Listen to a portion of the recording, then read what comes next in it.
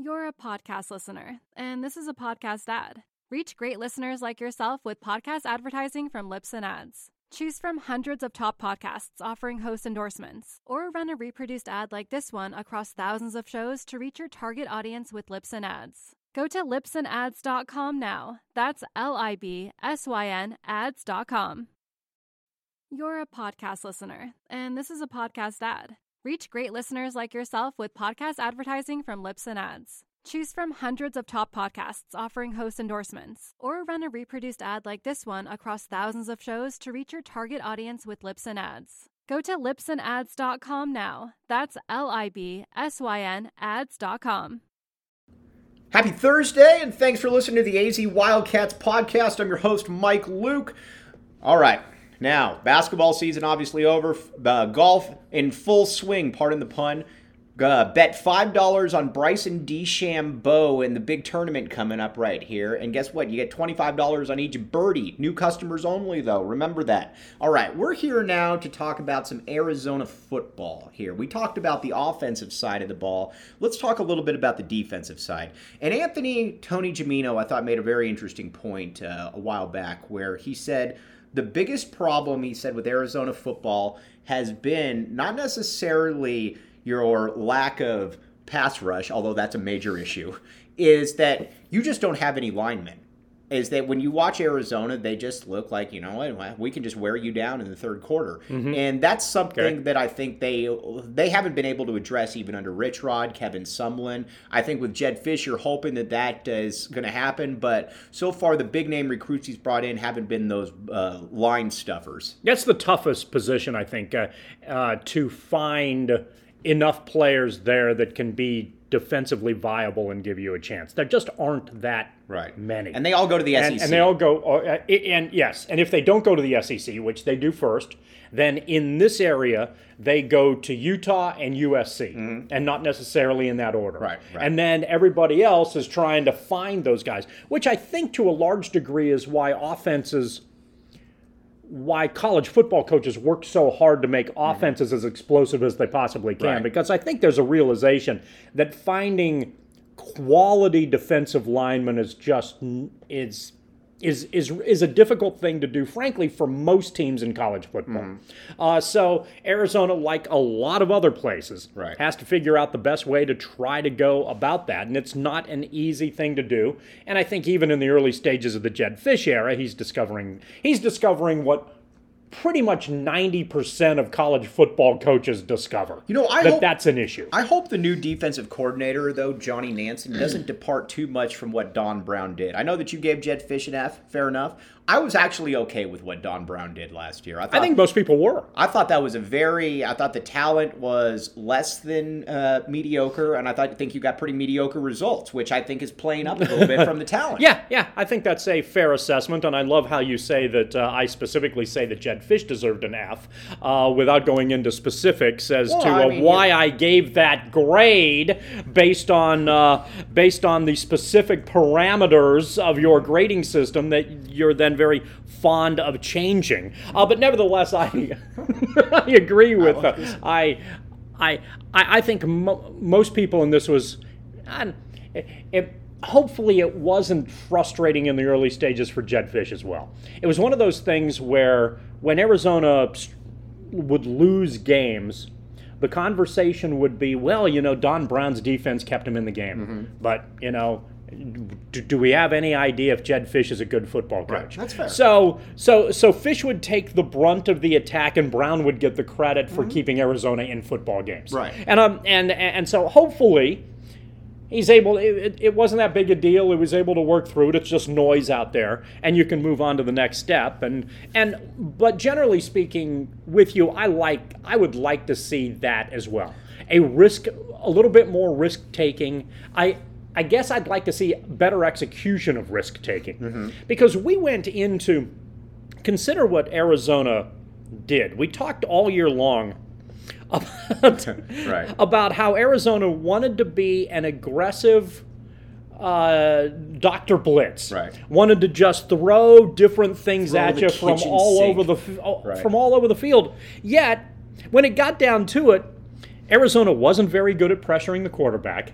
They weren't very good at forcing turnovers, but their defense acted kind of like a bend but don't break unit that you'd expect in the early days of Stoops, even though that wasn't what they were intending to do. But here's the thing, though. It's like, by all accounts, it was generally it wasn't like it was in the last years of Sumlin or Rich Rod, where you're basically 10, 11, 12 in every other thing. I get what you're saying, but I think there's also only so much that you can really do if you don't have decent players. What I liked more about him than anything was I hated the Marcel Yates strategy of giving up 10-yard outs every time to wide receivers. With your cornerback. Yes, exactly. With your secondary. And saying, sooner or later, they're going to throw a pick. Well, no, they're not. They're going to score a touchdown after about 9 plays. So I like that aspect to it. It's just going to be interesting to see if they can get anybody there that can really get to the passer consistently, and I think that's going to be a big part of what you're looking for. It is, and it has been, as you noted, for Arizona for the last 10 years, and that is, it's going to take a while to, I think, try to fix that. So Arizona's going to try to have to do the best it can at the linebacker and secondary positions to try to negate what issues it might have on the front line. If it can get closer to holding its own on the front line, that trickles down to the other positions and makes Arizona a little bit better. The problems that we saw with Rodriguez and the problems that we saw with Sumlin were that you could just run the football against Arizona and pick up. You didn't even have to worry about Marcel Yates giving you 10-yard cushions in the secondary. You just run the football and pick up 7 and 8 on first down. Right. And sometimes not even be contacted until 5 yards down the field. So that makes things very difficult and makes you look just completely overwhelmed. Arizona defensively last year, this is where we give Don Brown credit and Jed Fish absolutely zero credit as a result of this because I'm evil. Made Arizona, managed to create a style that made Arizona competitive defensively for about as long as anybody could expect based on the talent that was out there. So when we talk in general terms about how Arizona was competitive in football games for, say, 40 of the 60 minutes, it was most notable that they were competitive on the defensive end. I think that's exactly right. Now, one thing that is always competitive is the DraftKings Sportsbook app, code word PHNX. Bryson DeChambeau. I've heard of him. Yes, he's golfing in the big tournament coming up right here. And here's what you do. If you're a new customer only, 21 and up, Arizona only, gambling problem, call 1-800-NEXT-STEP. Bryson DeChambeau, if you bet on him, every birdie he gets, you get $25 in free plays. You've just got to put your $5 down. And again, it's really that simple. If you got a gambling problem, 1-800-NEXT-STEP. Okay. Now, switching back over to, let's talk a little bit of special teams here first. You know what's weird, and I tell Arizona fans this all the time, the special teams, Arizona used to be something that you really took pride in. Right. And it does sound weird, but it's true. And it sounds like, Mike, that's one of those backhanded football compliments. Right. Well, at least their special teams were good.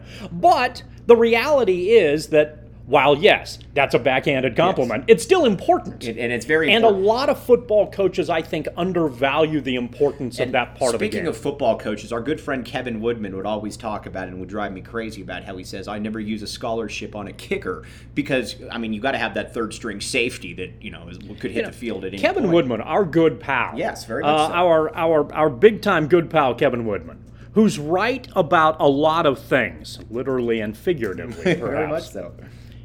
Is flat out, bottom line, wrong about that. And it's not even close. How many games are decided by a kicker as opposed to the third string safety? A lot more. I don't have the statistical number in front of me, but the answer, I believe, that will be acceptable is a lot more. Right, for sure. And so, again, I'll be curious to see just how competent that unit is because it seems like it's been about 20 years since you've had a good, an Arizona football team that actually starts with good field position and actually has the other team in good or poor field position. It's weird, but again. All right, now moving on to basketball. I wanted to break down another recruit here that's also committed to the U of A. His name is Kylan Boswell, also a 5-star point guard, this one out of Phoenix. He, the best way I could describe him is, and this comparison's been thrown around a lot, is just kind of a poor man's Mike Bibby, in that he can kind of control the game from a, he moves at his own pace. He's an underrated playmaker. He can get by his guy. He's a good shooter, pretty decent defender. He's a guy that you can win a lot of games with. He's probably an all-conference guy. He's probably a sophomore or junior.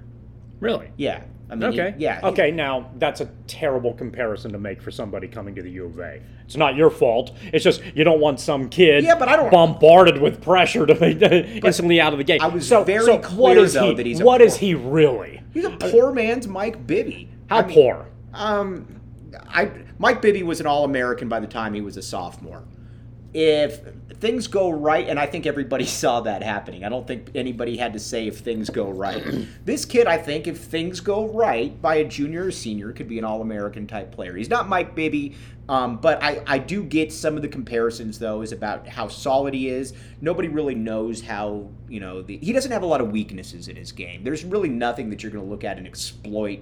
I don't know that he does anything great, but he's kind of, if you're ranking everything on a 4, he's probably like a 4.4 across the board right there. But he's a clear McDonald's kid. Bibby was a top 3 national recruit. This kid's more like a top 15 to 20. Yeah, that's solid. Recruit. Okay, that's a good guy to have in your roster. And you then. put him next to KJ Lewis, and that's nice. I think a lot of people were worried about, obviously Tommy Lloyd can coach, but can he recruit?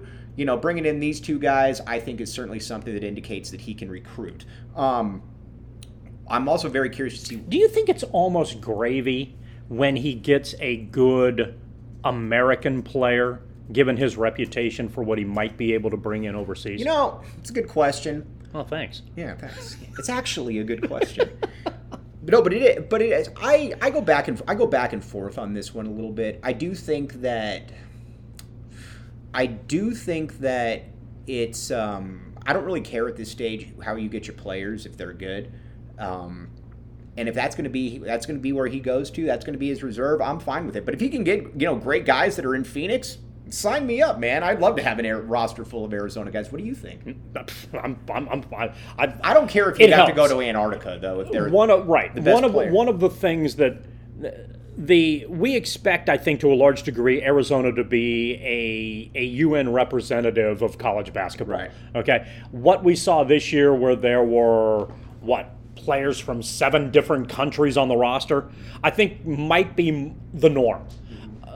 So, given his reputation overseas and given the significantly improved talent with overseas players, I suspect that Arizona's probably in pretty darn good shape as far as that's concerned. So if you can bring in high-level talent from the States in addition to that, it would seem to be a good model. Yeah, and I think that he's certainly shown that model, he's certainly shown at Gonzaga that model can work. I do find it interesting, all the preseason prognostications, and by the way, preseason prognostications right now are stupid because you have no clue who's going to be on the roster. But I also do think that it shows the level of respect that Tommy Lloyd does have right now with the national media, in that pretty much everyone has Arizona in the top 10 to 15 next year, and that's with assuming Ben Mathurin leaves, whatever the case may be. So I do think that shows a little bit of a because it was kind of like the same thing with Lute, where he would lose a bunch of guys, but you would say, all right, well, he's Arizona, we'll put him in at 9.